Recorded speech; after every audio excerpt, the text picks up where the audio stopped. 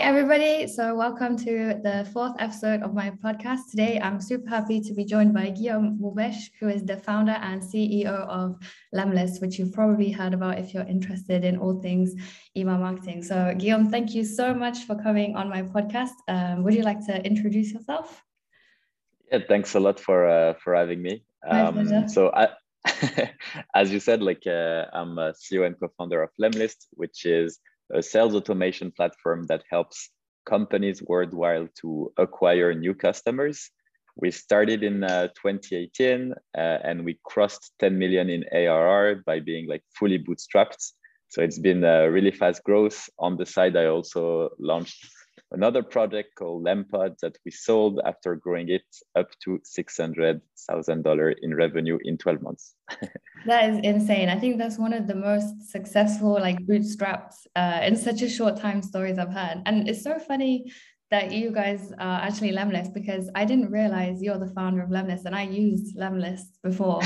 And I didn't think it would be a bootstrap company. I thought it would be one of these massive ConvertKit. I don't even know if ConvertKit was bootstrap, but I thought it was going to be a huge thing. I couldn't believe it when I saw that you guys were the founders. Yeah, it's we started the company with about $1,000. So we had quite a lot of VCs asking whether or not they wanted to invest, etc. But we want to keep the bootstrap lifestyle, I would say.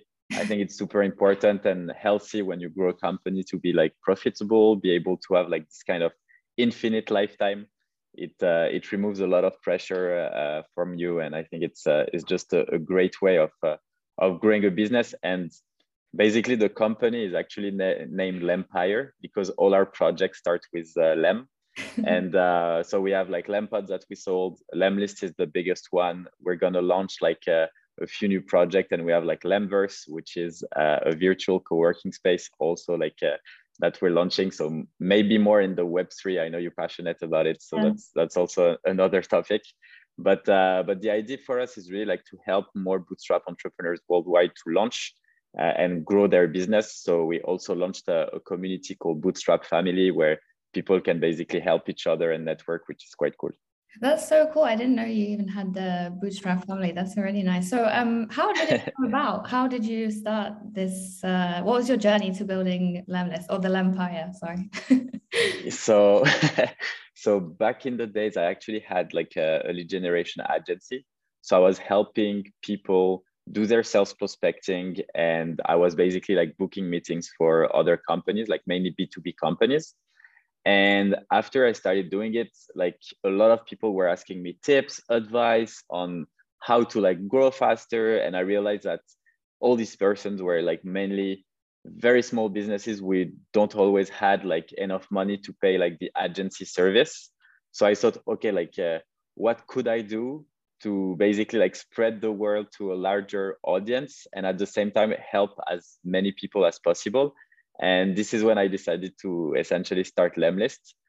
So create a lot of content, build the Lemlist family, which is also the biggest community around sales automation. Just try to provide as much value as possible to our users, and at the same time, build a product that will help them achieve the results that they want. And that's how it got started in 2018. That's so cool. I can't believe the growth that you guys have had. I mean, to be fair, I've used the product. It is a great product, and I love the interface, the design, everything. But I can't believe it all just started and it's just exploded. So how did you? I mean, you said that you had VCs and everything coming to you and asking to invest in you. I know it was important for you to stay bootstrapped, but I mean, why? What was the reasoning for the keeping it this way? To be honest, I think there are several, I'm not against fundraising. So I think for some companies it can be really helpful, etc. But at first, actually, when we started, because I was kind of in the middle of all that fame and looking at the TechCrunch articles of all those, startups raising funds, I actually wanted to do it. But when I went to see VCs, they were all saying you're a fucking nobody. You haven't done anything before. You're not gonna make it. It's such a crowded market. You'll never be able to create something. So after 2 or 3 weeks talking to VCs, some of them were really nice, but others were a bit less, I would say. I just thought like, okay, like I received like that email from one of our customers was saying like, hey G, I just like, because back in the days, in the early days, I was actually like spending a lot of time rewriting some of our users' campaign just to make them more successful using the product, because the product was like really crappy at the beginning. So I needed to do like this extra work. And the person just messaged me saying like, hey G, just closed like my first big contract of like 20K per month. It's the first time I can actually hire for my agency, so I can grow it. Like I'm super happy. And when I received this message, I was like, yeah, like this is what I'm pursuing, you know, like I'm not pursuing after like the money from others. I'm pursuing after like real people who are actually like where I can actually change their lives. So I just decided to focus on that, and step by step we started growing, and I wanted to build in public. So I was sharing revenue, milestone, etc. And the more I was sharing, the more like I received messages from investors, and step by step, you know, like we were offered like some crazy amounts, but in the end, you know, like for me, what mattered was the control, the freedom, and also the infinite lifetime. When you like raise fund, when I say infinite lifetime, it just means like as a software as a service, you charge people on a subscription, which means that they're paying monthly, meaning that the business model is very simple. Like if you spend less than what you're making, you're profitable, and your lifetime is infinite, because usually each month you're just growing. There is no, or even if you stay flat, you know, it's not gonna, like you're not gonna be not profitable from a day to another, which is like very reassuring with SaaS businesses. So for me, it's like having this freedom and knowing that, for example, I can just focus on the things that I love is just awesome. And when you have like VCs, what they usually like are gonna tell you is like, if you got, I don't know, like 20 million injected in your company, it's for you to spend it. So you need to hire faster, you need to spend more in order to grow faster, etc. And for me, I think everything takes time. It takes time to find the right people to work with. It takes me a lot of time to help people in my team like level up. I spent a lot of time training the teams, like, and teaching all the stuff that I've learned. So for me, like money can't solve all the problems you're gonna face. Yeah. And I enjoy so much my freedom that I just wanted to focus on that. Did you start off like it was just you, or were you a group, like you did it solo? No. So I didn't do it solo at all. So my two co-founders are a bit older, and they handle the tech side when I handle like the business side of the business. So it was just like the three of us. I think it took us maybe like we started making money very quickly. I think after maybe like 3 months or something, like 3 months after the first line of code, we were like making money. But I think I got my first salary, which I think is like the key time of any bootstrapper is when you start getting your salary and you can pay for your rents. Because at the time, actually, it was my ex-girlfriend was like paying the the rent of the flat. But it took us like I think a year before we can actually get paid, and sometimes it's even longer. But a year was good, I think. Yeah, a year is really good, I think, because there's so many variables. Because from what I've seen in SaaS, like often when you get to the point where you could pay yourself, a lot of founders or co-founders, they'll be like, no, I will use this money to pay somebody else before they pay themselves. So it's like, I've seen a lot of founders, they could actually put off paying themselves like as long as possible. Yeah, I think to be honest, it's for me when I started, I was okay to live with very little. So like I'm a half Italian, so like for me it's okay to eat pasta all the time, and it's like the cheapest thing you can do. But for my co-founders, they were older, and they were like, we have to, like, the first person we're gonna pay is ourselves. And actually, at first, I disagree with them, but later down the road, I think it's like the best thing to do. Like the best thing to do is like pay yourself, because as soon as you pay yourself, you're gonna want more. You should pay yourself and increase your salary very often, because the more you increase your salary, the more you want the company to grow. And if both are actually like linked, it makes a lot of sense. And that's also something you won't see in a lot of VC backed startup. Like I've got friends who have raised like almost hundreds of millions, and they are like forced to vote on a board their salary, and they have like seriously like a salary that you wouldn't expect for a company with that valuation. You're a CEO and you're earning, I don't know, like an employee at maybe a good consulting firm after like 5 years, but it's nothing like compared to what you could get. Yeah, So you yeah. would expect that somebody this, if they're gonna raise like $100 million or something, you would think, oh, they're gonna be so rich now, lucky them. But no, That's reality. not always the case. So this is probably an obvious question, but would you rather have 1 million funding was the question, but that sounds like so tiny now compared to hundreds of millions.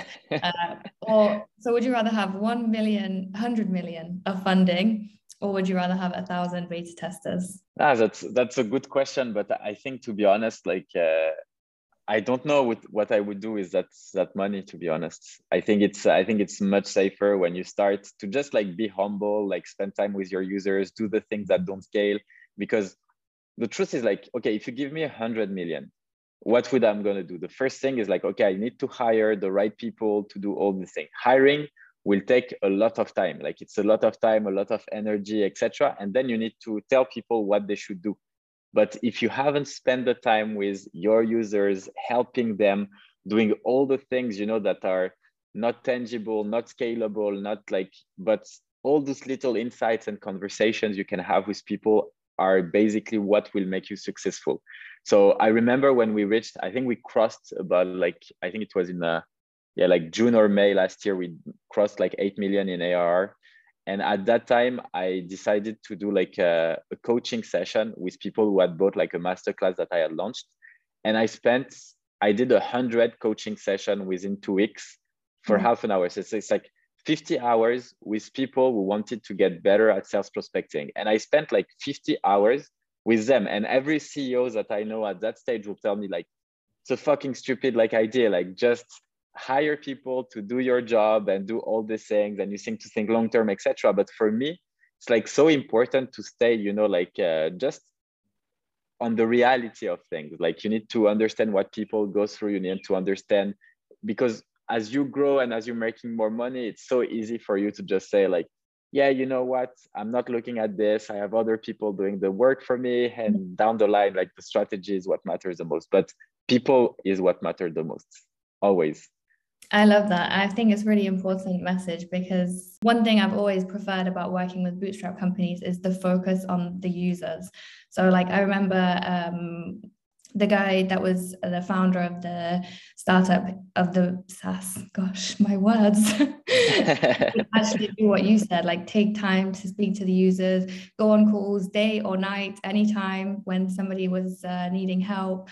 Like the customer service was probably the best I've ever seen. And it was really important to him at the time to just make sure that the features that were being launched were going to be useful and to make sure that the users were actually going to benefit from it, rather than having somebody high up saying like, oh, well, this is what people generally think. Because people, as a general term, they don't always reflect users, even if they do like big surveys and I don't even know, like big market research, they can come up with, yeah, they can come up with ideas that are just not going to reflect what a specific user, for example, for Lemlist will want.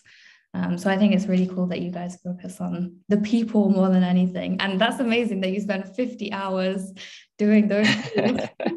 Yeah, I had to basically like I remember back then, I think I didn't sleep for like a week or so. It was like it was really really intense. But in the end, like during those times, you have like so much learning that any survey could give you that. Because when people are facing surveys, even the way you ask questions will tend to kind of like force people towards a direction, like the tone you use, or, and everything can impact, you know, on how people like react. However, if you have like just a normal and chill conversation, or if you just, you know, like ask people to tell you about their day to day, like what do they struggle with, and if they know that you're here to help them succeed, then the conversation is so different.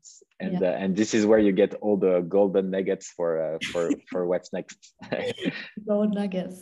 So what was the process like for setting up Lemlist? You said like within 3 months you had your first users. Did you have like beta testers, like paid ones, or how did you start getting people interested? So yeah, it's a really good question. So first things first is I basically like I did three things. The first thing is I went to every communities that I knew on Facebook around like SaaS or around sales or around like entrepreneurs, and I basically like created a screenshot of a campaign that I had launched back in the days, but not with Lemlist, and said, here are the results that I've just got. I've actually built a tool that allows you to get exactly the same results. We're looking for beta testers. If you're interested, just comment me below and I'll reach out. And I had like hundreds of comments because those posts are quite viral because, you know, like you show basically like to people the outcome of what they can get, meaning like really good like meetings, etc., etc. And then you ask them to comment so they get something in exchange. The more people comment, the more viral your post gets, and the more viral your post get, the more people comment. So it's kind of like this infinite loop. From that, I think I got like maybe 100 people commenting. So I reached out to them. I think maybe 50 decided to become like beta testers. And at that time, I did like a really like big mistakes because I gave them the link so they could access it and just like give me feedback. And I didn't plan any calls or anything. So out of the 50, I think maybe I could only reach out to 10 and have calls with them. So that was like really huge mistake because the product, the software we developed, I think we developed it in 3 weeks. And people, because it was like a very crowded market, had really high expectations, but the product was shit. Like, let's say it, you know, after 3 weeks, you can't create something like super awesome, etc., etc., especially for something that is quite complex. And basically like people who just thought it would be awesome and change their life went on to something that was ugly because the interface was like not really pretty, not really like usable, tons of issues. So the second thing that I did was basically launched on product hunts because we launched way sooner like than expected because another person wanted to kind of like copy our unique competitive advantage, which was we had put a lot of work on the personalization, the fact that you could add videos to your sales prospecting, etc. And someone decided to copy. So we're like, okay, we want to be the first one to announce it publicly. So let's launch. The launch was great, but again, same mistake. I just did like free trial for everyone. So I couldn't actually be a gatekeeper and just have people and build relationship with them. So the same, like we had some awesome company worldwide, like registering, etc. But they say like the product is shit, and then they never came back. I reached out to them, they never answered, which I understand, you know, once you're disappointed and you have like kind of the trust broken, it's over. And the third thing, which was actually like the smart move I did, was use our own product to actually like run sales prospecting campaign, reach out to people to network. And then during these networking events, when I talked about Lemlist, what we could do, what we could achieve with it, some people, like I had two options. Option one, people who don't believe in outreach and in outbound who say like cold email doesn't work, which is quite great because it's like, actually, you know, like the reason why we're meeting right now, it's because of a cold email. So people were like, fuck, you're right. Okay, I'm gonna try it. And then I could onboard them and try to create like a group of beta testers. And the one who were actually like super expert in outbound using probably one of our like very well-funded competitors. For them, it was also really interesting because I could ask all the questions. What you're struggling right now? Like, is it your deliverability? Is it like the copywriting? What are exactly your pain points?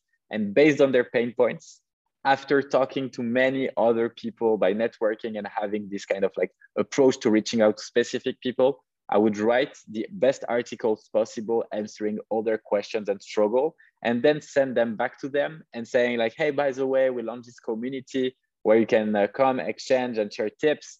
It would be lovely to have you here, etc. And then, you know, like the person who are using competitors, I would put them kind of in our community funnel where they can learn and exchange, etc., etc. And down the line, I know they would make the switch if you bring them enough value for them to see you as the solution to their problem. And that's kind of what our strategy in the early days. I see you guys are really big on, well, especially you have like a YouTube channel, and I've seen that you guys have tons of different ways of creating content. I really like that because one of the themes I'm starting to see on like SaaS Twitter or whatever it's called is community. And I think it's something that has been kind of not slept on, but it's something that's been not really spoken about that much. I mean, everybody talks about how to reduce churn, like how to get users, how to, you know, increase your prices and all this kind of stuff. But I've not heard people focusing as much on the community side of it. But you guys have like a genuine community, like not just for Lemlist, but elsewhere in your company as well. Yeah, it's like, I mean, for us, I think it's we have a saying like at L'Empire, it's like do what you shouldn't. So we're doing things that don't bring instant ROI. So for us, it's like we're here for the long run. So we know what we want to do is help like millions of entrepreneurs launch like bootstrap businesses worldwide. And we know that for that, we have to do all these things that don't scale. We have to help people because it's funny what you said about like people talking about community and all these things. And something that comes up like a lot is you need to bring value to your users. Yeah. But I don't think like bringing value, of course, is helpful. So for example, if I write like an article about like a step-by-step process on how to achieve something, yes, of course, it's going to bring value for the person who's going to read it. But then is it really helping him in his business? And for me, there's a difference between bringing value and helping people. And I feel like community brings help and great content brings value. Both are like necessary and important for your like growth and also like for your community and the users you have.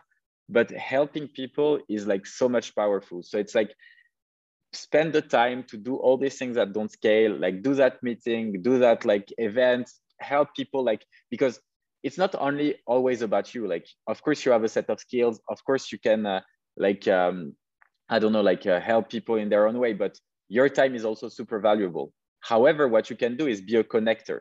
So helping people connect with others, liking a tweet, sharing a post, like doing all these things. Those are the things that will really help people and help them grow. And for that, sometimes it's not only like a time-based action, it's also just like being smart about all the things you do. And I think building a community is all about that. And that's why we try to push like quite hard on this aspect, because yeah, we're here for the long run. So at least like let's meet tons of people and have fun along the way. Enjoy it at least. I think I tweeted the other day actually, like you said, everybody talks about value, but what I tweeted was everybody talks about value so much, I don't even know what it means anymore. Because Yeah. when I watch people say like, oh, you need to provide value, it's like, that is so generic. How do you even Yeah. start? Who are you talking to? Who are you trying to provide value to? Like new users, existing users? Are you even talking about users? Like, who are you trying to help? I don't understand. But it's nice that you make the distinction, because I think a lot of people will, if they heard the distinction, it would make a lot more sense as to what they're supposed to be focusing on, because it's not always that clear. So what would you say is like the biggest skill that you've learned from building the Empire? I guess it has become your whole life in a way, but I was going to say like outside of that, what is the biggest thing you've been able to take away from it all?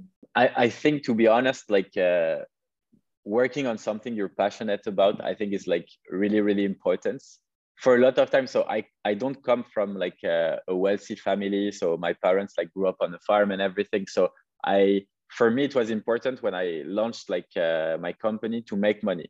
I know a lot of people say like you need to find your why, etc., etc. But for me, I was not like super ambitious. I just wanted to make enough money to get like a good salary, and that's it. So my learnings are like several, but the first thing is like ambition comes while you grow. So it's okay not being super ambitious, because back then, I felt super bad for not having like the will to kind of like change the world. At first, it was just like, yeah, I want to like help people, of course, but I want to make money while doing it, and I want to be able to pay myself a salary.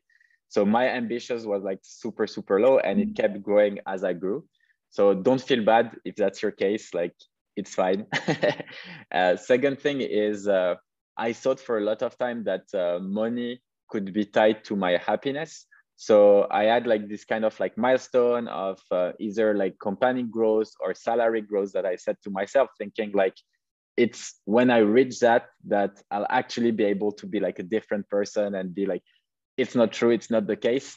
You should always like enjoy the journey. Money is great because it's kind of like money for any business. I think it's a good metric to track because it shows how much impact you have overall, but find something else that motivates you. And for me, like my motivation comes down to helping more people get the same freedom that I have right now. And if I can help people like launch their business, get enough money so they are free and have like this kind of infinite lifetime, the same as I have, then I'm happy, like I've done my job and it's fine. So again, like enjoy the journey and do that like as long as possible. And the last thing is like, if you work on something you're passionate about, it will never feel like working. And I think entrepreneurship is all about that. Like for me, what's amazing is being able to work with the same person who have the same passion and the same mindset, help each other grow. Because in the end, no matter what, like right now, our company is valued at more than 150 million, etc., etc. It's like, yeah, it's awesome. It's like a dream story. It's crazy, but in the end, like I still have so much to learn. Like seriously, like most of the time I don't know what I'm doing, and this is what's awesome with entrepreneurship. Like it's you will learn. So stay humble and know that you don't know everything, and keep learning. And this is the beautiful part of life, I think. Especially now, I feel like it's become quite popular to start SaaS companies because everyone's saying, well, with no code, it's super easy. You can kind of just bounce in and bounce out and cash out. But it's nice to see somebody that has a plan to stay in it for the long term. I mean, you've got do you have an exit plan? No, so on our end, like we sold 20% of our company, so we could de-risk entirely. So we took $30 million, so $10 million each, which is basically like enough money for you to stop working, because if you invest it like smartly, like you're gonna make enough, and that's fine. But I don't want to stop working. So for me, it's like this money is good. It's in the bank. Like I can make my family happy and everything. That's cool. But now I really know that I want to stay in the long run and just focus, on my mission and enjoy. And I think that's the best. Like you don't have to just like think about like this short-term win and short-term exit. Sometimes you can just go all the way and build like a really long-term business. Yeah, that's really cool, especially the fact that you guys were able to do a bit of both. So like you can stay, I mean, now you have the security. So I guess for you, that maybe means you can maybe do some less of the stuff that you don't enjoy as much, or you just kind of, like you've said from the beginning, like it's all been about your freedom really. So you have the security of knowing that maybe one day you could not take a call if you're like busy, or I don't know what people do, I don't know what millionaires do, like like riding a jet ski or something. But, you can have more freedom over your time, but ultimately the fact that you guys love your product so much, like you don't always want to take time off, like you will be happy to do it all day every day. Yeah, that's I think freedom is the nicest part. So for example, like right now I don't like winter, so I'm in South Africa for about like 3 months just to avoid the European winter. I'll come back when it's getting warmer. Yeah. I can work from anywhere. I have like my own schedule. So for example, like we met on Twitter, but actually I started to be active on Twitter about like 3 weeks ago. What? And now, yeah. So before that, I was not active at all. Like it was just like taking some of my LinkedIn posts, so putting them on Twitter automatically, and that's it. But I really started being more active like 3 weeks ago, and it's been huge because it's like I love being able to do this type of things. It's like I'm starting a new year. I want to build new habits, start testing new things. So right now I'm doing a Twitter challenge. I'm doing an Instagram and TikTok challenge, Nice. which is very awkward for me because I'm not good with like these things initially. Like I started like I downloaded the TikTok app and I felt like I was a fucking grandpa, like how do you do the editing? How do you do all these things? And this is what I love. It's like I learn new things, I test new things. And once I've kind of like cracked how it works and how to grow it, etc., like then I can teach it to my team and help them do exactly the same. So we can basically like spread and help each other and scale together, which is nice, or something I like it. I saw you for the TikTok thing. I opened it to try and make my own, and I was just like, nope, I can't do this. How many people are at Lemless now working? So I think we're about 50. Yeah, a bit less than 50. Sorry? Are you fully remote? Yeah, we're like we have an office in Paris, but half of the team I think is in Paris, half of the team is remote. But the idea is by the end of the year we should be around like 90 people. I think that's kind of the goal. Because right now it's like we spent basically like 4 years really like testing things, like learning. We wanted to stay like a very small team, so I think we were about like a bit less than 30 people when we reached 10 million in ARR.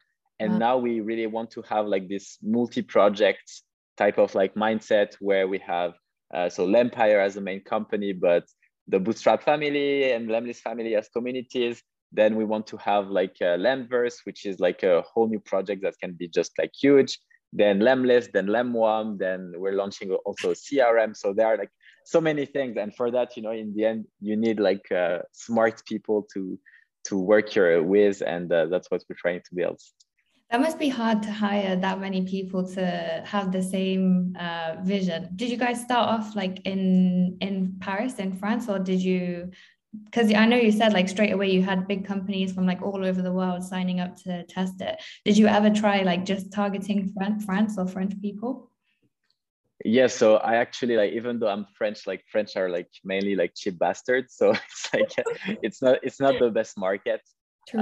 Initially, actually, it's quite fun because, okay, we build a tool for outreach. So we can essentially outreach to pretty much anyone around the globe. So when I started, I decided to say, okay, you know what, like there are 24 hours in a day.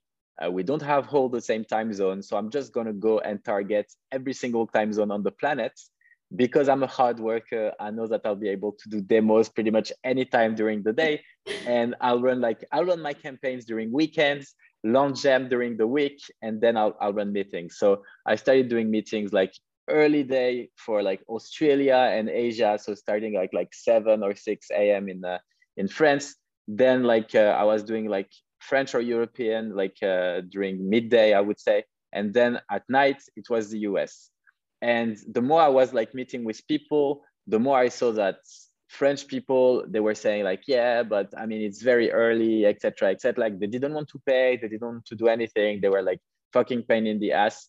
And in the US, they were like, oh, that's quite innovative. And I was like, yeah, it's still early, etc. It's like, yeah, but like this feature is killer. I think I want to try it out.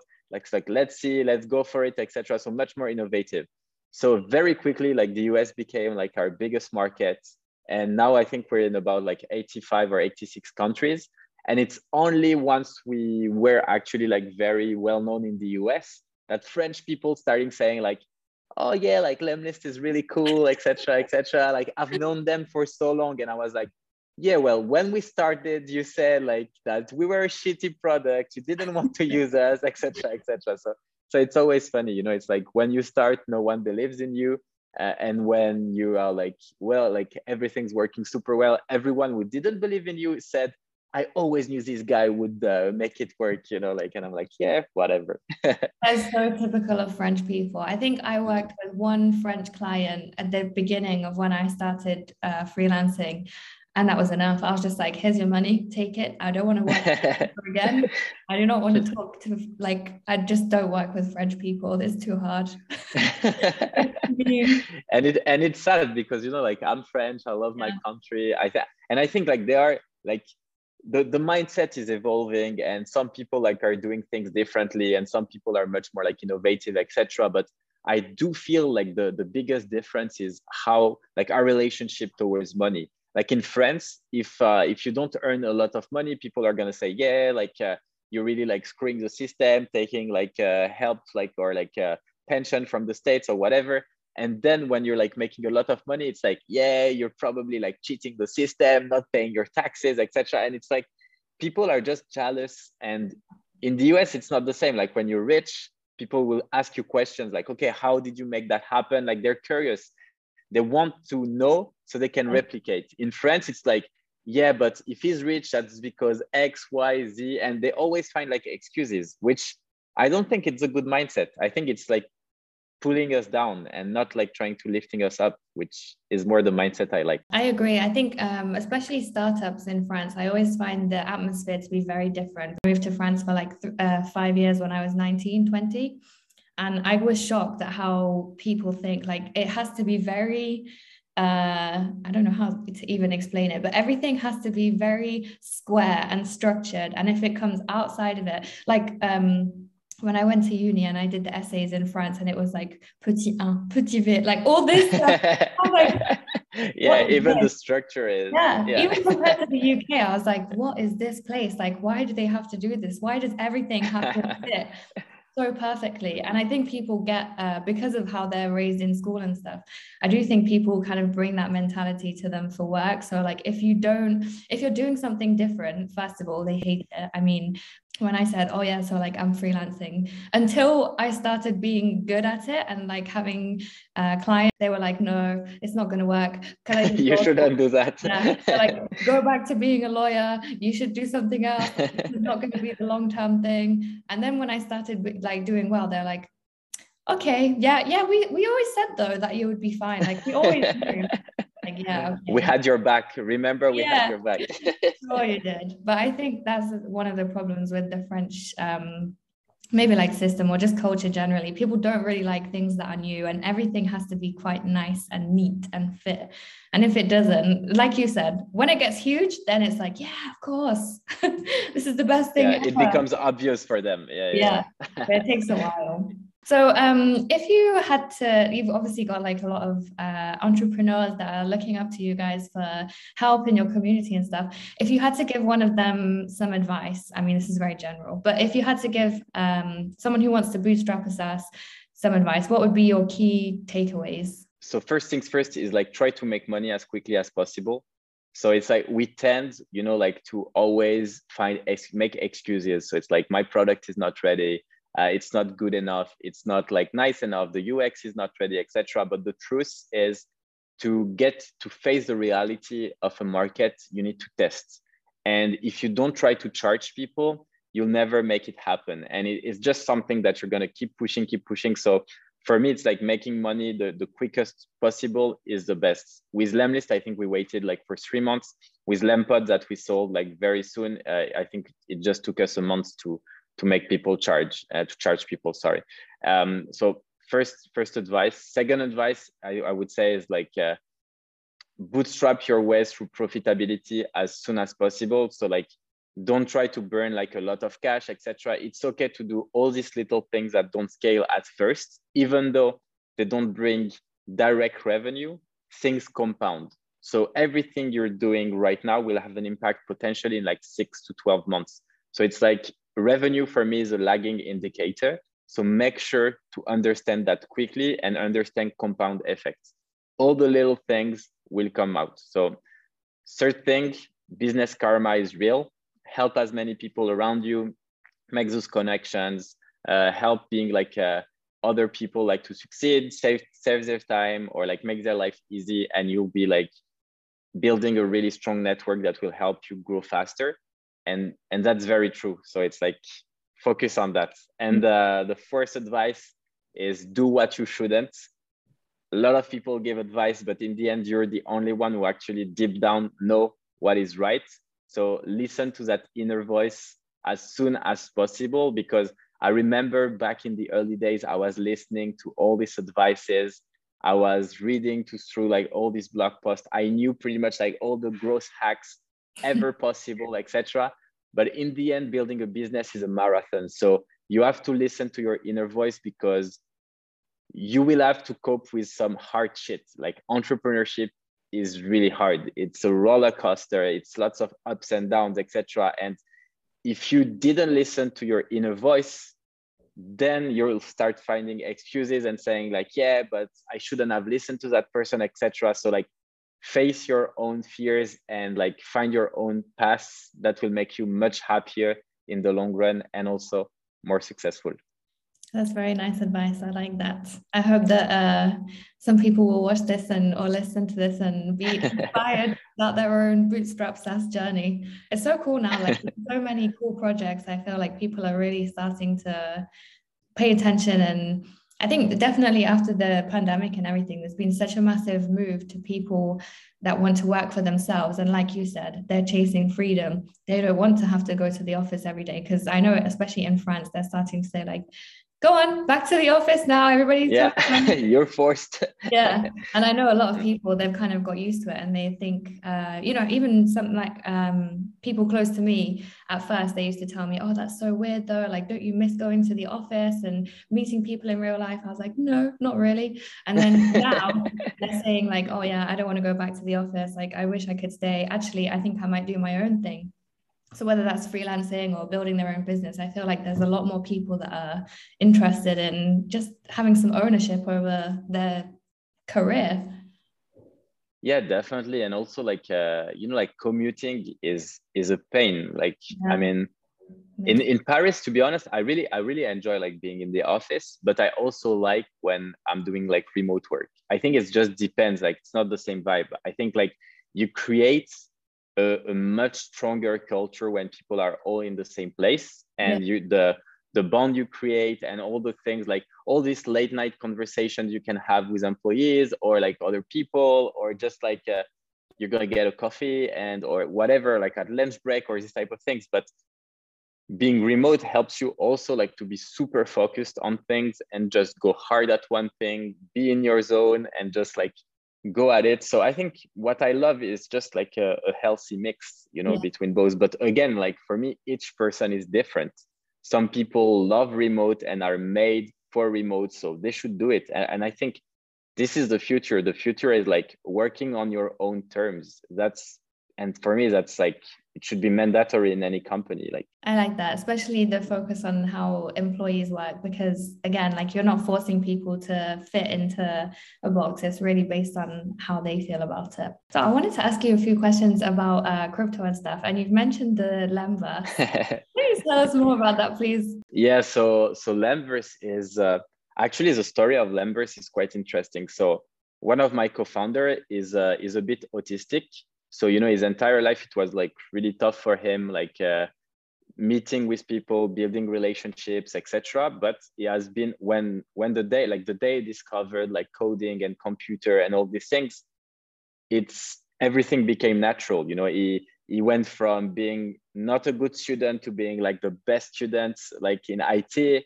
It was like just talking with computers was so much easier for him. And the truth is like his entire life, what has mattered for him is build relationship, like trying to make friends, meet with people, connect with others. And one day when COVID hit, it was like, I mean, we're going to be forced being remote. We don't have like any place to meet ever again, like maybe. So let's build something. So he created during a weekend a virtual office that we started to use more and more. And the virtual office is just like, it looks like Pokemon a bit. So it's like 2D and you walk around. And when you meet people, your camera just opens and you can start chatting.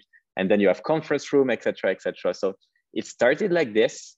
And as we started scaling it, I was like, this is awesome. Like, this is literally like the best place for any remote company. Like we use it, it's super easy. I just go see someone at their table. I can just say something instead of using like fucking Slack and having to write a message, and just go and talk to others. And then we created events, and then we created all these things. And as we grow this project, I'm like, first we made it fully open source. So anyone can see the code, anyone can update the code, anyone can. So it's like, it's very like community based, which is very like Web3 type of things, because it's, even though like in Web3 we talk a lot about like decentralized, etc. Like people can host on their own server, and I think decentralization is something very complex that it's not going to be solved like within a day, because we all like the internet as it is right now, and if you put proper decentralization, it means like you would slow down so much things that no one will actually enjoy it. But to me, it's like, okay, if you look at it, this world could be actually a whole new world, because when you have LinkedIn and all these tools, yes, they create like social bonds, but how us as user are we rewarded from all the content and the thing we do on the platform? LinkedIn got acquired for like, I don't know how many billions from Microsoft. How much did we got as users? Zero.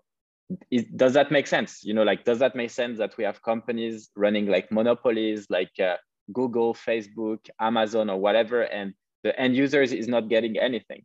So Google, for example, they were born thanks to people creating content. SEO was all about making sure that the search is well indexed so people could find what they were searching for. But Google for that needed the best content creators out there. But now if you look at a specific keyword, so for example, if you type lemlists, which is our name, meaning like in 2018, lemlist didn't exist. Like the word has never been typed on the internet before. So it's like zero search, zero results. Now it's like hundreds of thousands, etc. But when you type lemlists, the first results are people who are buying our keywords and our name on AdWords and competitors because they want to steal our traffic. And it's like literally the first 3 results. Does that make sense? Is it something that, you know, like a monopoly shouldn't like do something about, like, or even like for people who created content, who worked a lot to create content, and then Google indexed directly like the answers to what people are looking for. So you don't actually have to go on their website, meaning that the person who was making money through ads or display, etc., is getting like 0 out of it. So it's like creators and people bringing value to the community are just being left out. And this is kind of like what I don't like with the current economy. And my role and what I see with Lemverse is that down the line, if the idea is to first put the Bootstrap family, organize the events, have this kind of like co-working space for freelancers, bootstrappers, etc. And then, you know, like as you grow, maybe like more remote spaces, more events. And then down the line, it can be like a whole new world where when you enter, you have like a coin or a certain set of coin. This coin has like a real value, meaning like you can trade it to like any other like coins or like even like dollars if you want to. And the more you organize the event, the more you help people, the more you do like all these things that will bring value to the community, the more you can earn money.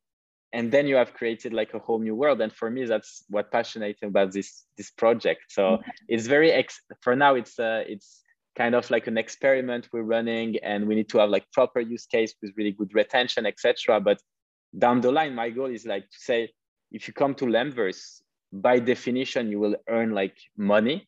Yeah. And the more you do for the community, the more you're gonna earn.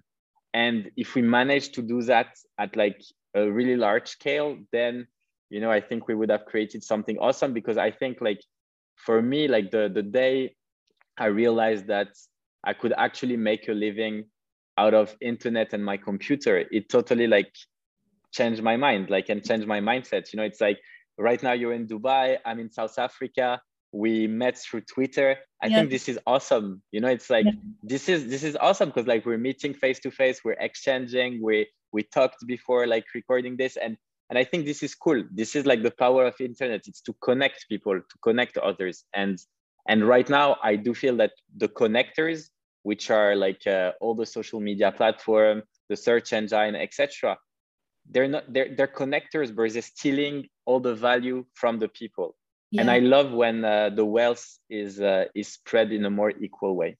So that's what I would try to build. That sounds incredible. I've been looking around a lot of the things like play to earn models, like Infinity, like the crypto kitties and stuff like that. And I just couldn't believe that there's people living in places like Venezuela and they earn more from playing crypto kitties than what they would earn as a teacher in that country. And I just think like, yeah, it's crazy. How could you not be like supporting this? It's amazing.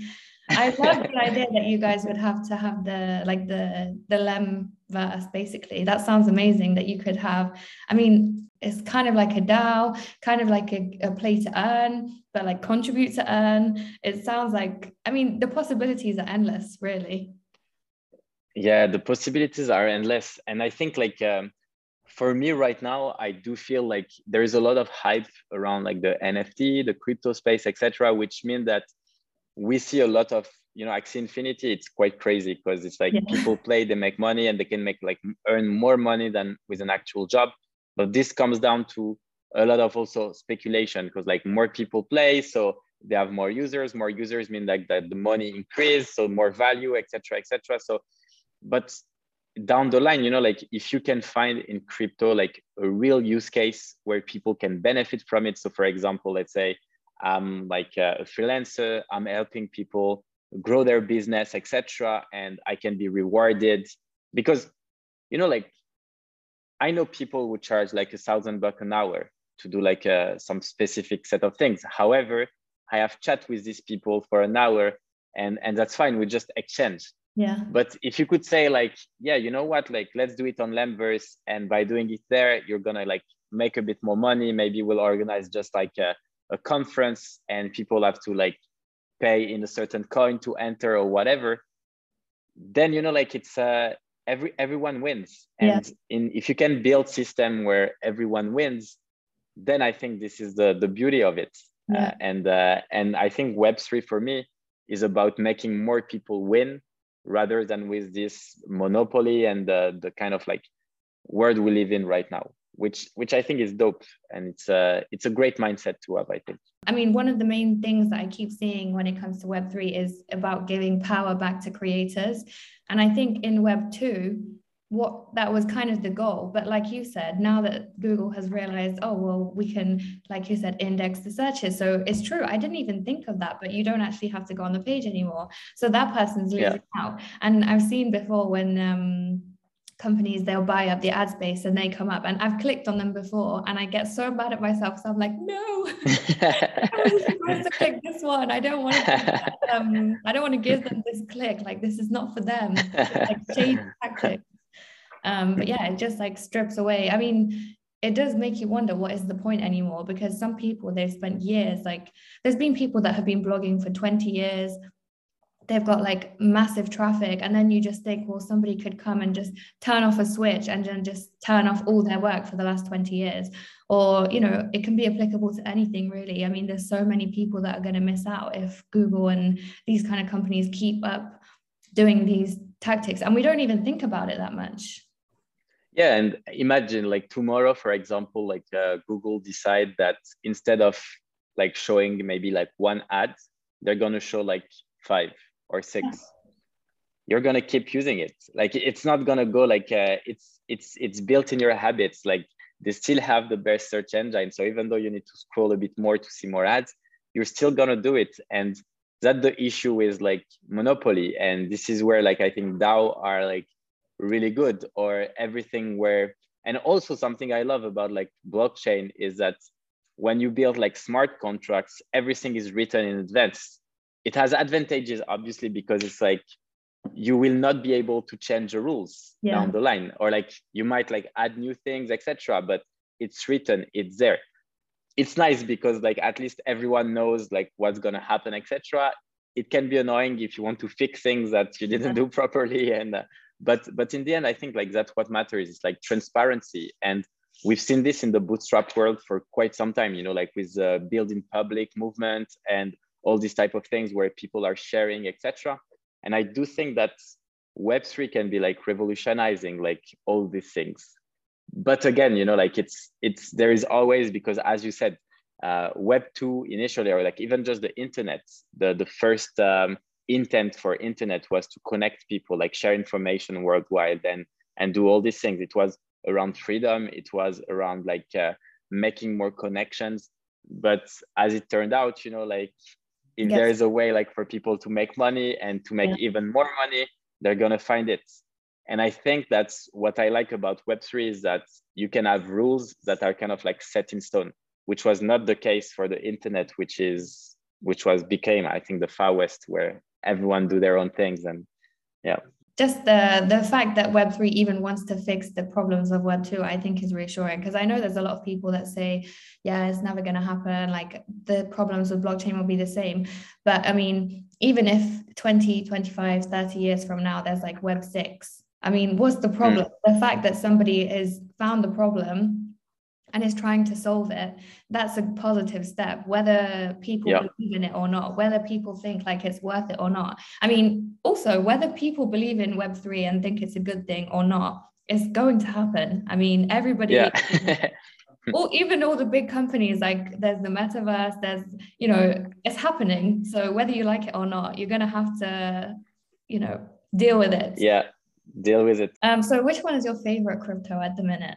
It's quite tough, to be honest. I'm not like a crypto expert, so I've invested about like $800,000 I think in crypto, but I don't manage it myself. I've got like people like managing it. But what I like is I like Bitcoin because obviously like the limited supply, the deflationist kind of like model, the fact that it's actually like it's a finite resource. It's exactly like you can compare it to gold. It's very like, even though there is a lot of volatility, etc., I think like in the long term, it's still like kind of like the essence and the heart of, you know, like crypto, you know, so it's like, I really like it. But I love also like So Ethereum, I think it was nice because obviously you see a lot of applications around Ethereum, et cetera. But I do think that in the last years, we've seen like things like Solana or like Cardano or all these type of things, which has like every chain is solving like a different type of problem. I love the chain that are also kind of making, because there are a few things that are crazy in crypto. Like for me, that didn't make sense. Like if you send like, I don't know, like Solana to an Ethereum like wallet, it's lost. It's like yeah, sometimes like if you make transaction to not in the right like cryptocurrency to a certain wallet, it's over. Like Oh, if you don't and you bridge. yeah. Yeah. And for me, it's like it doesn't make sense. Like it's the same as saying like, okay, I've got like a French bank account, but if you wire me like $1,000, the money is gone. Yeah. It would not make sense. Like it would be like, what the fuck? Like you wired me the money like it should be somewhere. And with blockchain, it doesn't work like this. So I love when you have like all these projects working like cross chain and trying to make things that are like but everything needs to be built. That's what's really exciting, I think. So every cross-chain project, I think I found them like interesting. But what I love is like communities in general and just understanding and helping more people understand, I think, like why crypto is real currency and not just like speculation, like a lot of people are saying. Trying to explain this actually to my parents the other day, and I was like, well, do you know Bitcoin is actually adopted as legal tender in some countries? And they're like, no way. I was like, no, people actually really use it in real life. Like, you should pay attention because this stuff is coming. You should really like buy some crypto or get some Bitcoin, but I think the only issue with Bitcoin right now is like, even though like Bitcoin has been made so it could be like split in any part you want, I think to make it like more usable, we need to have like a clear unit. If one equals like $40K right now as we speak, or somewhere around that, it's too much. Because if I say like, okay, like people don't make $40,000 payments every day. Like they make $1, $2, etc. So having like this kind of go back to a unit where it makes more sense for people to spend it and share it, I think this is where you kind of like win in the long run. But yeah, it's just like people are not good with math in general. So if I say like, okay, what's $5 in Bitcoin? Oh God, you're gonna be say like 0.00005. I don't know, like it's yeah. Anyway, lots of things to do. So would you say that you're more hold or sell? I know you said you don't manage it at the minute, but if you did, what would you? But no, I've got a bit on my own. So yeah, I hold, of course, because it's like people don't understand that it's just like the fluctuations will happen because people with a lot of money are playing with the market because there is not that many holders around the globe. Like crypto is still like, it's still niche. Even though lots of people know about Bitcoin, etc., it's still niche. Like people who actually hold cryptos or like get cryptos, it's a very, very tiny percentage of the population. So it's super easy to play with the market when you have like billions of dollars to manage. You can do pump and dumps. You can do like make people like have like being super scared and sell, etc., etc. It's easy. So it's kind of like the Far West. But in the long run, the adoption will increase. Like that's a fact. So you should hold. Even though if it's scary, because if you go from, okay, I bought at like 40K and now it's at 20K, I've lost like half of my wealth. But you shouldn't see it like this. You should see it like I'm 100. And that's why you should always invest in things that you understand and where you understand the value. For example, I'm convinced that on a technological like standpoint, Bitcoin will always increase its value. I understand why. I mean, I have the feeling that I understand why. So I want to hold it as long as possible. So all my Bitcoins and Ethereum, etc., like I just hold and I just wait. And when it's slow, actually I buy more. But that's like just my strategy because I believe in the long run. And you should do like I think investment is very like personal and everything. But for me, what I try to say is like, if I believe technologically on a project, I'm happy to give this money because even if it fails, at least it was something I believed in. Yeah. And I don't have, because you should always invest the money you're ready to lose by definition. So at least be ready for you to lose on things that, you believed in. It's like investing money in a business, friends, like, even though you're like, not the huge fan, not the target market, etc., at least you're happy to do it, you know. And if the business succeeds, then you're super happy. And if it doesn't, whatever, you helped a friend, you know, and you're still like the same person, you're still happy, you're not like living on the streets. And yeah. I think a lot of people invest money that they don't want to lose. And I think a lot of people also invest money just thinking that they're going to get rich off it. See them Yeah. like, oh yeah, this one is going to go. I mean, people do make a lot of money off them, so I can understand why. But I don't think people do enough research before they buy stuff. I think the issue with all of that, and the issue in crypto in general, is like crypto will attract people who want to make money quickly. Yeah. And it works because that's actually the case. Some people go with $100 and they come back with 10K after like 2 days. So of course, like if you're struggling with money, if you're not getting a decent salary, getting like so much money is like just awesome.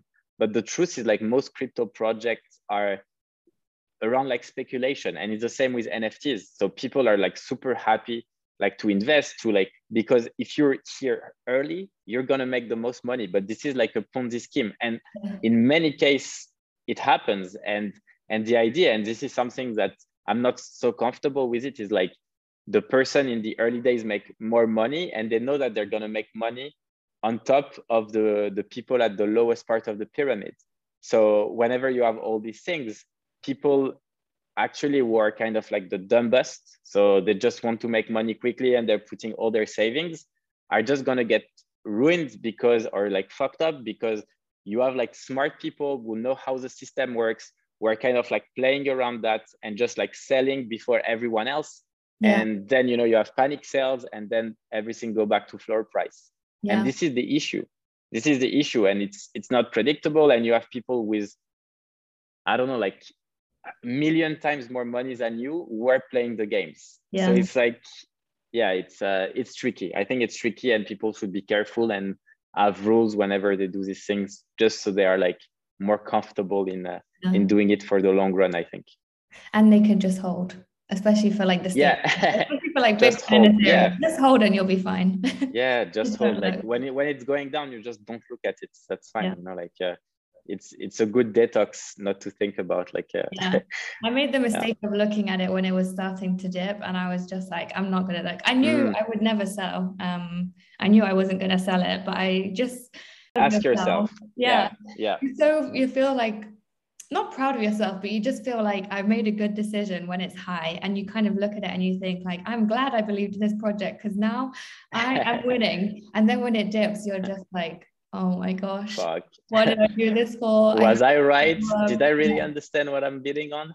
Every time I'm like, is this the dip that Bitcoin ends up going to zero and the game is over? Like, is this it? Luckily, all the metaverse stuff, I'm starting to think like, no, this is really just the beginning again. It's just stuff. Yeah. No, it's like what's interesting is actually like to look at, there were a recent study showing like the correlation between cryptocurrency and the amount of developers, like crypto developers ads.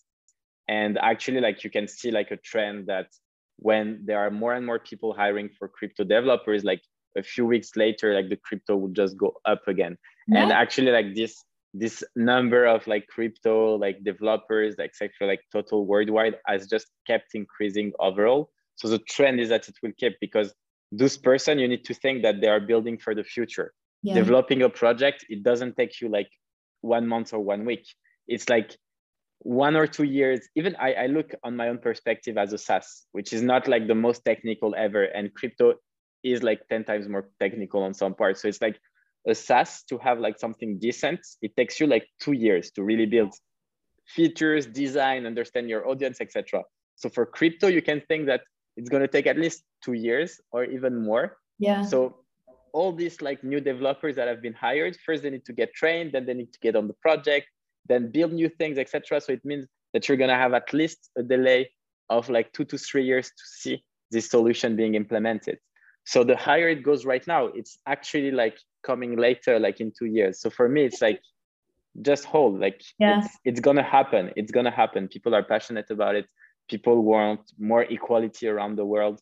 It makes more sense on so many ways. Like we want impact. We want to be driven by our values. And of course, money is important, but it's not the only thing. And if money can be spread out more equally, and that's what Web3 aims to do, I think, then, you know, like more people are going to be involved, and more people involved mean higher adoption, and higher adoption mean more value for everyone. And it's just like the growth circle. On a side note, I've seen some of the salaries that crypto developers are getting, and I wish I was a developer. I wish I'd learned to do it, because some of the like Solidity dev posts I've seen, some of them are going to get paid like $1 million a year, which is insane. It's crazy. Yeah, Just it's the insane. fact that somebody is, I mean, I know Solidity is hard compared to like JavaScript or something, but just the fact that somebody is willing to pay $1 million a year for a 9-to-5 job, if you're just willing to learn the technology involved. I mean, if you're like on the fence about what to do, become a Solidity developer now. That's what I was saying. I think the trick with it is that a lot of like crypto projects hire developers. So in startups, you would have like stock options and everything. But with developers, you have like mainly like coin offering, or you're going to get like coins in the early days. Yeah. And it's tricky, because after a year of working at your company, a developer can just tell you like, fuck yourself, like, fuck you, you know, like I'm just going away, because their coins that they got initially are now worth not 10 times, not 100 times, but sometimes like tens of thousands of times what they were worth initially. Yeah. So you have like crypto millionaires who can actually get money in dollars and just do their own stuff after a year, which is very critical. And I think it's a challenge, you know, like for a lot of crypto companies to kind of like keep their talent in-house, and have this kind of like long-term mindset. Because if you have people making millions from a day to another, what are they going to do? You know, it's like they can say, why would I still work for you when I can just go and do other things? So yeah, I think tricky is going to be tricky, like for people who are like only motivated by money to stay longer in companies. Like there is obviously a lot of people, and we've seen this in the Silicon Valley actually, you know, where people like developers were actually entering very, very early stage startup, work for like 2 to 3 months to just get like equity, and then move on to another project. And then down the line, you know, they were like this kind of like vesting and everything, which kind of like forced people to stay for 4 years to own entirely their shares.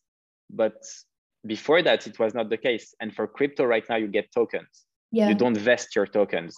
So I think there are like things that needs to be implemented around that. Otherwise, we're going to see like projects just skyrocket and then have all their developers go away, which means that the project will die eventually, and it's not good for anyone. I saw that thing about the other day. There was a developer that took like the code from an NFT project or something, and they just pulled it. Really? Took the money from the NFTs, took the royalties, and then they just bounced. So yeah, you have to be careful as well, especially that's true. No way of knowing who you're actually working with if someone stays anonymous, which is lots of issues to solve, but that's exciting. The more problem you have on the market, the more business you can create. Exactly. So you're in South Africa now. This is like one of the round of questions I wanted to ask you. So you're free, you can go where you want. Where is your favorite place that you've been to so far, and why? It's tough. So I traveled the world for a year, so I've been like to a lot of different places. I think like right now, what I love about South Africa working there is first the climate. It's not too hot. It's summertime, but it's not like too hot or whatever. Internet is really good. The vibe is really good. And I think this is super important because I was in Bali also, and I was in Mexico also, like for winters. And sometimes where internet gets like totally fucked, you're like, oh my God, like I can't work in this condition. So Mexico was fine for the internet, but Bali, to be honest, I had to be like on my 4G or 5G or whatever, and it's kind of a pain. But no, overall, I think like for me, I love like so many different countries. I love when the vibe is good. So big cities that I love. So Cape Town, South Africa, it's like amazing. Rio in Brazil, it's really, really nice. Mexico, it's like big city, but Mexico City, DF, it's quite nice. But you have also other places on the coast, like Playa del Carmen, Tulum, etc. It's there's a good vibe there. But so far, I think from traveling and working abroad, I think Cape Town is my favorite. Nice. I'm interested to know more about it because I don't know many And people. Dubai also is awesome. I mean, Dubai is, yeah, Dubai is awesome. You have the good weather, you have like the good people, good internet. I think Yeah, it's, it's, you have the sea, you have like, yeah, it's nice. I love Dubai already. I've only been here for a week, but I'm staying here for a long time. And it's really safe as well. Because I was going to ask you, Yeah, is it exactly. safe in Cape Town? I've heard like it's not that safe. No, so actually it's I was like I'm French, like I'm from Paris, so I walk all the time. Like I walk all day long. I do everything walking. And here I was going like on a date and I just decided, oh, it's like half an hour walk. I'm just gonna go there. I walked and the only person walking are just like junkies, people trying like to steal from you. And so I was like, what the fuck? Like it's if you go like really like in the wrong neighborhood, it's not so good. But I guess again, you know, it's always the same. I think it's you need to be careful and everything, but this is something I'm not a huge fan of, like doing everything by car. I think it's kind of like and I in Dubai it's a bit different because you have like a lot of things you can do walking, but still it's safe to walk outside, but a lot of people take their car to do everything. And for me, I kind of like when I can just walk and do things by walking. One of the like I guess culture shocks is the fact that everybody has a car. Even I mean, I'm in Yeah, an area where there's like the beach 5-10 minutes walk away, there's shops everywhere, nice. and I still see people like all the time getting their cars. And like you said, in Paris, like we're used to just walking, or you get the tube, but that's like Yeah. if I don't know, it depends who you are, but I would always walk. So coming here, or like even when I've been to other places, like when I lived in Morocco, you have to just drive everywhere. And I hated it because I was just like, I want to walk. I enjoy walking. Like it makes me feel good. I get to take time and just like think about my day, or I'll like call my family or something. Like it was a really important part of my day when I lived in Paris. So it's kind of sad to not be able to do that anymore as much, but I'll find a way. And hopefully you'll Yeah. find junkies. Keep them away. You'll do your meeting standing and walking on the Yeah, treadmill. yeah, I'll do something about it. Okay, so one of the last things I wanted to ask you before wrapping this up was, I guess, how does, and this sounds like such an aggressive question, like you don't have to slate them off, but so what is so special about Lemlist? Like, how would it compare to your competitors if you had to tell somebody who's listening, like, why they should join Lemlist, basically? uh you mean our company, like or you mean the product itself? I don't know, maybe both. Yeah, maybe both. Both. I think company wise is just like we hired people very slowly, which means that we really selected the best of the best, and it gives an environment where it's really really nice to be able to learn from everyone in the team and just grow all together. And it's just like passionate people, passionate about bootstrapping, passionate about helping others and learning new things. So I think it makes it super exciting. And we're also like super flexible in the way we work, so that's also quite nice. And product wise, I guess like again, like I think it's been built by people who are passionate, so you feel the difference. So it's like we have an awesome customer support 24/7. You can hop on calls. We have like awesome content. Even if you use one of our competitors, to be honest, and you're interested in sales, just go check like our content, our blog and everything, because you will find everything you need. In the end, you know, like a product, of course, like I could tell you like and sell you on the features that you're going to get better results, you're going to get more sales, etc., etc. Everyone will tell you the same. In the end, you know, it's more about like, I think the vibe, the if you have an issue, like can you actually talk to someone? The answer Yeah. is yes. Like we treat like customers like VIPs, and because we mean it. And I Yeah. think that's kind of our vibe overall. I love that. That's about it. Oh no, I want to ask you one more. This is not on the list, but this is one that I have at the end. So if you had to eat your last meal, what would you choose? Like if someone tells you like this is your last meal you can ever eat, that's it. That's good question. I think I'll ask like my mom to cook something. So potentially like lasagna from my mom. Like they're literally the best. Yeah. And also like tiramisu in desserts. Like fruits, the fruit one is really really good. So yeah, just put my mom in the kitchen and she will do like marvelous things. Yeah. Nice. Okay, so yeah, that's wrapped up pretty much all my questions. If there's anything you want to share, like with anybody that's listening, so maybe how they can find you, how they can reach out, how they can start with Lemlist, anything you'd like to share? Yeah, definitely. So you can find me like online on Twitter, so Guillaume Moubeche, or LinkedIn. I answer all message, even my emails, guillaume@lemlist.com. So feel free to reach out, open DMs, open messages. I answer to everyone and love to connect. Nice, perfect. I'll put everything in the description box so everybody can find you. Awesome. Yeah, because my French name is not easy to spell. Yeah, I don't think people know. So yeah, thank you so much for coming on. It was such a pleasure to have you, and I really enjoyed speaking with you. And I hope everybody comes to check out Lemlist and comes to give you a follow on Twitter. Thank you so much. Thanks a lot. Thank Take you. care. Have a great day. Thank you.